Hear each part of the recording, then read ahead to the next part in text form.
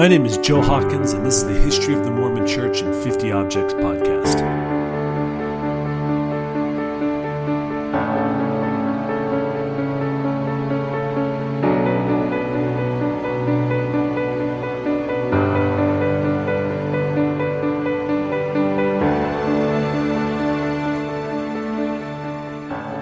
Welcome back to another episode of History of the Mormon Church in 50 Objects.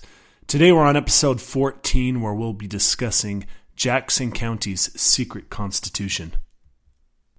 When Joseph Smith dedicated Jackson County, Missouri as the future home of Zion, that revelation was recorded, and it can be found in the Mormon Church's Doctrine and Covenants, section 58. In verse 4 it reads this: "For after much tribulation come the blessings, wherefore the day cometh that ye shall be crowned with much glory." Crowned with much glory. That sounds pretty great. But those early Mormons had to look at that verse and ask themselves, after much tribulation, what did that mean? The years of 1831 through 1833 were violent times to be living in the United States, and the Mormons were about to be swept up in it. America really seemed to have an us versus them mentality, and as you read through the history, a number of examples pop out. In August of 1831, militias were called to assemble all over Virginia and the eastern states to put down a slave rebellion led by Nat Turner. Turner and a number of slaves attacked their owners and then moved from plantation to plantation, collecting arms and freeing slaves. And in just under a month, the slaves killed approximately 60 white plantation owners. By the time the militias arrived and put down the slave rebellion, over 120 slaves had been killed. In the aftermath, 18 more were executed, including Nat Turner by hanging, and 14 were transferred out of the state. That was on the eastern side of the United States, and on the western side, things were just as violent. In April of 1832, the Black Hawk War broke out and raged from Wisconsin to Illinois. It began when a Sauk Indian leader named Black Hawk attempted to settle his tribe on colonized lands. So frontier militias organized, and they marched on the Indians, and they opened fire without even gauging intentions. Black Hawk and his warriors would fight back, though, and they'd actually win a number of battles before ultimately fleeing to Wisconsin. They were followed by strengthened U.S. forces, and over the course of 5 months would eventually lose a number of battles before surrendering. The conflict would result in just under 100 U.S. deaths, and somewhere under 600 Indians would die. The Black Hawk War would frighten Americans all over the western frontier and would see the emergence of a number of future U.S. leaders, including young military captains Abraham Lincoln and Jefferson Davis. In October of 1832, the forced relocation of Indian tribes to the Indian territories would see thousands die on the Trail of Tears.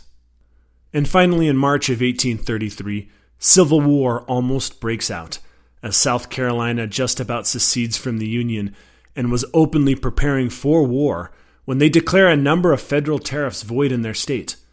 Ultimately, though, they'd come to an agreement on the tariffs, but on March 2nd of 1833, Andrew Jackson, learning some lessons about how the federal government should treat some of these southern states, would sign the Force Bill, allowing the president the authorization of federal force to uphold the laws if necessary. So, after all of that, in the summer of 1833, who'd be paying attention if some small little religious groups were complaining of unfair treatment at the hands of Missouri militias on the western frontier? So we're back to the Mormon Church. The year of 1832 and early 1833 were really good times for the growing church. There are now just over 3,100 Mormons, and more are migrating to Missouri every week. Although news arrives that Joseph Smith was tarred and feathered in Ohio, that seemed to the early Mormons to be an Ohio thing, as things were going really well in Missouri. There were now 5 branches of Mormon congregations, and they were growing every single week. Brethren were called to repent for not working hard enough in 1832, but that was kind of the extent of their problems. Zion is being built, and it's exceeding expectations. Parley P. Pratt would write that as new arrivals purchased land, built homes, and cultivated the land, peace and plenty had crowned their labors, and the wilderness became a fruitful field, and the solitary place began to bud and blossom as the rose. So the saints assembled each Sunday in their branches to worship. Harmony prevailed among them during these early days in June. Parley even said that there has seldom, if ever, been a happier people upon the earth than the Church of the Saints now were. The Mormons were buying land, settling farms, building up schools. They had even opened a printing press called the Evening and Morning Star.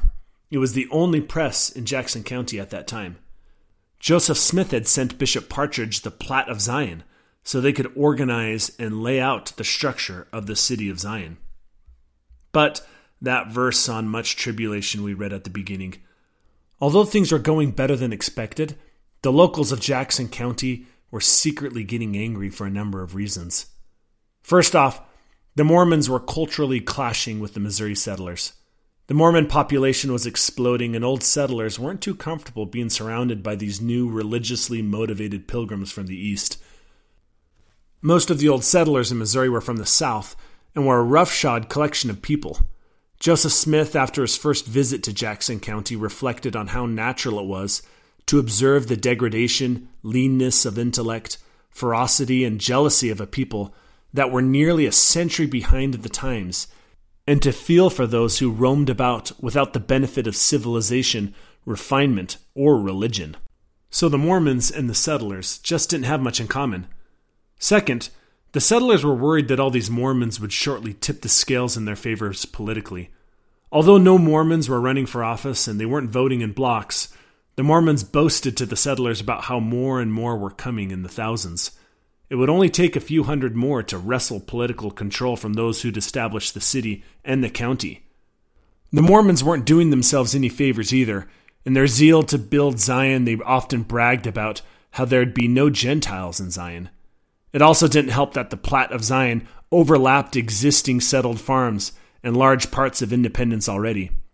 It didn't take a lot of imagining for the old settlers to see what the future looked like for them, and the Mormons probably stepped over the line too many times bragging about how this was destined to be their land.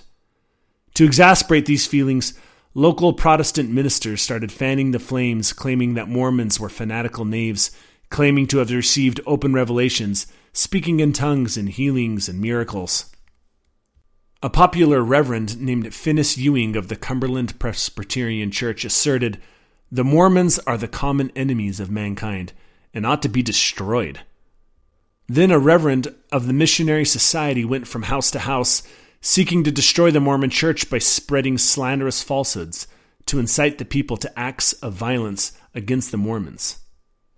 Continuing with the Missouri settlers' frustrations, they feared financial ruin. Merchants in Jackson County owned a lucrative business supplying traders and trappers for the Santa Fe trade. The old settlers were fearful Mormons were going to steal all of their business. Moreover, the Mormons did not purchase goods from local merchants, as they had little money, so they traded among themselves and they traded at the bishop's storehouse. Some of the old settlers began to move away and they sold their lands to Mormons, and this meant fewer and fewer customers to the existing merchants. Things became even more difficult when the Mississippi flooded in the spring of 1833 and destroyed the landing in Independence. In response, a new town called Westport was established further upstream, which had a better landing. This caused even more financial ruin to the old settlers. So culturally, they aren't fitting in, the reverends are calling on their destruction, and the old settlers are fearing financial ruin. What else could go wrong? Well, we touched on the Black Hawk War of 1832. The locals of Missouri had heard the stories of the Indians and were fearful about the fact that the federal government was placing these savages on the other side of the Mississippi. This really worried the old settlers, who after the Black Hawk War even petitioned the government to establish a line of military posts for their protection. So then here come the Mormons into this tense situation, declaring the prophetic destiny of all these Native Americans. What would happen if the converted Indians went back to living on the other side of the Mississippi? Lastly, and to top it all off, was the issue of slavery. Missouri had entered the Union as a slave state in the Compromise of 1820.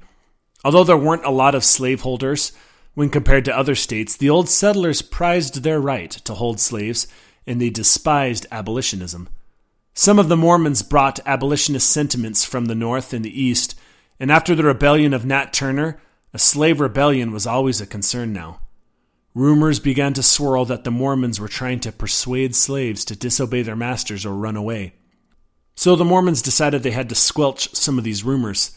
So the July 1833 Evening and Morning Star, remember that's the one newspaper in the county and it's run by Mormons, it produced an article cautioning missionaries about proselyting among slaves and among former slaves. But unfortunately, the local people of Missouri misinterpreted this advice to mean that Brother Phelps was inviting free blacks to join the Mormons in Jackson County. The article caused such a furor that Phelps had to issue an extra explaining that the church had no intention of inviting free blacks to Missouri, but his denials were to no avail.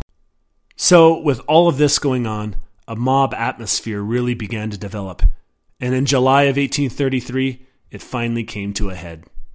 The object we'll be discussing today is the Jackson County Secret Constitution. So what is the Jackson County Secret Constitution? The Secret Constitution was a signed manifesto circulated among the prominent settlers of independence in Jackson County that denounced the Mormons and called for a meeting with them on July 20th. The manifesto accused the Mormons of tampering with slaves, encouraging sedition, and inviting free Negroes, its words, to join the church and immigrate to Jackson County. It declared the intent of the signers to remove the Mormons peaceably, if they could, but forcibly, if they must. We don't know who exactly wrote that secret constitution, but we do have the names of the signers and we know their professions. Just to name a few, there was Samuel Owens, the county clerk, Russell Hicks, the deputy county clerk, R.W. Cummins, the Indian agent, James Flounroy, postmaster, S.D. Lucas, the colonel and judge of the court, Henry Childs, attorney at law, N.K. Olmsted, doctor, John Smith, Justice of the Peace, Samuel Weston, Justice of the Peace, William Brown, Constable. Those last three had to send a bit of a shudder down the Mormons' back. The idea behind this document just isn't something we can wrap our minds around today. Imagine getting together with your neighbors and signing a document about all the reasons you disliked some of your other neighbors and your demands for them to leave by force if necessary. It just isn't something we can comprehend. But at the time, where state and county militias were fighting slave rebellions, Indian wars, and the like, in the minds of the people of Jackson County, this turned into an Americans versus others type of conflict. So, where can you see the secret constitution of Jackson County? There are no physical copies available anymore. Maybe if all the Mormons could reach out to their friends and family members and ask them to look through their grandparents' old filing cabinets for misplaced documents to find one. In the meantime, the verbiage has been documented and is available in the Mormon Church History Library. So how was this secret signed constitution received by the Mormons, and what effect did it have on them? On July 20th of 1833, 400 to 500 disgruntled Missouri settlers met at the Independence Courthouse to finalize the Constitution. Of note in attendance was Lieutenant Governor Lilburn Boggs. Boggs was a resident and a large landholder in the county and encouraged the anti-Mormon activities. In the meeting, they read the secret constitution out loud and they committed that no more Mormons be allowed to move to Jackson County and that all those living there must immediately leave. They also demanded the printing press cease all printing immediately. The settlers then appointed some men to take the Constitution and their demands to the Mormon leaders. Bishop Partridge and the leadership were shocked by the demands, and they couldn't imagine leaving Zion that they were building up. Bishop Partridge asked for 3 months so that he could coordinate with Joseph Smith and the leadership in Kirtland. That was denied by the settlers. They then asked for 10 days, but the mob was so angry at that point that they were given 15 minutes to come to an agreement. But how could Bishop Partridge make a decision so quickly? The settlers in their fever pitch decided to march on the printing press on the spot. They broke through the doors, threw the furniture into the street, tore apart the type, and ripped up the early copies of the Book of Commandments, or the revelations Joseph Smith had been receiving that the church was getting ready to print, and a possible future podcast episode. After leveling the 2-story building, they then turned on the merchandise goods stores owned by Mormons. The mob then searched out the Mormon leadership. They found Bishop Partridge, and they grabbed another poor recent convert. They dragged them into the street and demanded that they renounce the Book of Mormon and promise to leave on the spot. When Bishop Partridge told them that he was willing to suffer for the sake of Christ, they brought out the tar and the feathers. We discussed this brand of punishment in the last episode. The Mormons took it without saying a word, and according to the story, Bishop Partridge took it with such meekness that it caused the mob to finally disperse in silence. However, the mob would return on July 23rd and begin to ransack the Mormons' farms. They set fires to homes, fields, and haystacks. They rounded up all the leadership, and under duress, the church leaders signed a written promise that they'd leave the county by the following spring. Joseph Smith would demand that the Mormons stay in their homes in Jackson County, that he would seek legal reprisals. Some Mormons would try to leave immediately, and some headed to Van Buren County, but the residents of Van Buren County weren't having them. They signed their own constitution demanding the Mormons leave, and they returned to Jackson County. Throughout the rest of the summer, while waiting on legal action to get underway, the Jackson County mobs would enter their homes and ransack their belongings and harass the members, even though they signed an agreement that they would do no such thing. Joseph Smith tasked W.W. Phelps and Orson Hyde to take their complaints to Jefferson City, the state capital. But after days of deliberations, they were told it wasn't a state affair and to take it back to the justices of the peace in Jackson County. If you'll remember, those justices of the peace had signed the secret constitution of Jackson County, so that would take a lot of time and it wouldn't get them anywhere. As the fall rolled in, and the Mormons weren't getting any support through the proper legal channels, leadership recommended the Mormons arm themselves to defend their homes and their farms. This further angered the local Missourians, who in October formed a mob again and began to really ransack farms and homes. They drug out a number of leaders, including Hiram Page, one of the 8 witnesses of the gold plates, and nearly whipped him to death. They destroyed 13 homes and were coming nightly and attacking the Mormon families. On November 4th, an armed guard of Mormons had a small standoff with the mobs, and shots were fired. In the end, a number of Mormons were injured, and 2 of the Missourians were killed. This escalation of violence caused Lieutenant Governor Boggs to organize the state militia, but not to bring peace in Jackson County, but to drive out the Mormons for good. In the end, the Mormons would leave everything, pack up their wagons, and leave under harassment from the mobs and the militia. They headed for any neighboring county that would take them as refugees. One of the church leaders in Jackson County, Lyman White, reported, "I saw 190 women and children driven 30 miles across the prairie, with only decrepit men in their company. In the month of November, the ground thinly crusted with sleet, and I could easily follow on their trail by the blood that flowed from their lacerated feet on the stubble of the burnt prairie." By the spring of 1834, all the Mormons are out of Jackson County and their precious Zion. When the Missourians learned of the approach of Mormons from Ohio, they burned the remainder of all the houses and the belongings of the Mormons in an attempt to discourage the return of the exiles. The Mormons would continue to petition the local government, but nothing was done. The Mormons even escalated their case to President Andrew Jackson. However, after the issues in South Carolina, the federal government considered state affairs, and said they couldn't intervene. So, finally, going back to that revelation we read at the beginning of this episode, Joseph Smith said, "For after much tribulation come the blessings, wherefore the day cometh that ye shall be crowned with much glory." Joseph Smith and the Mormons were now wondering, what about Zion? When was their hour of glory? So, that's it for today. I hope you enjoyed this episode on Jackson County's secret constitution.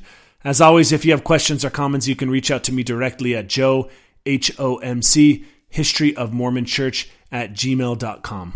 Also, if you enjoyed this podcast, tell a neighbor or a friend about it. Give me a quick review on iTunes. It means a lot and it inspires me to do more. Thanks again for listening.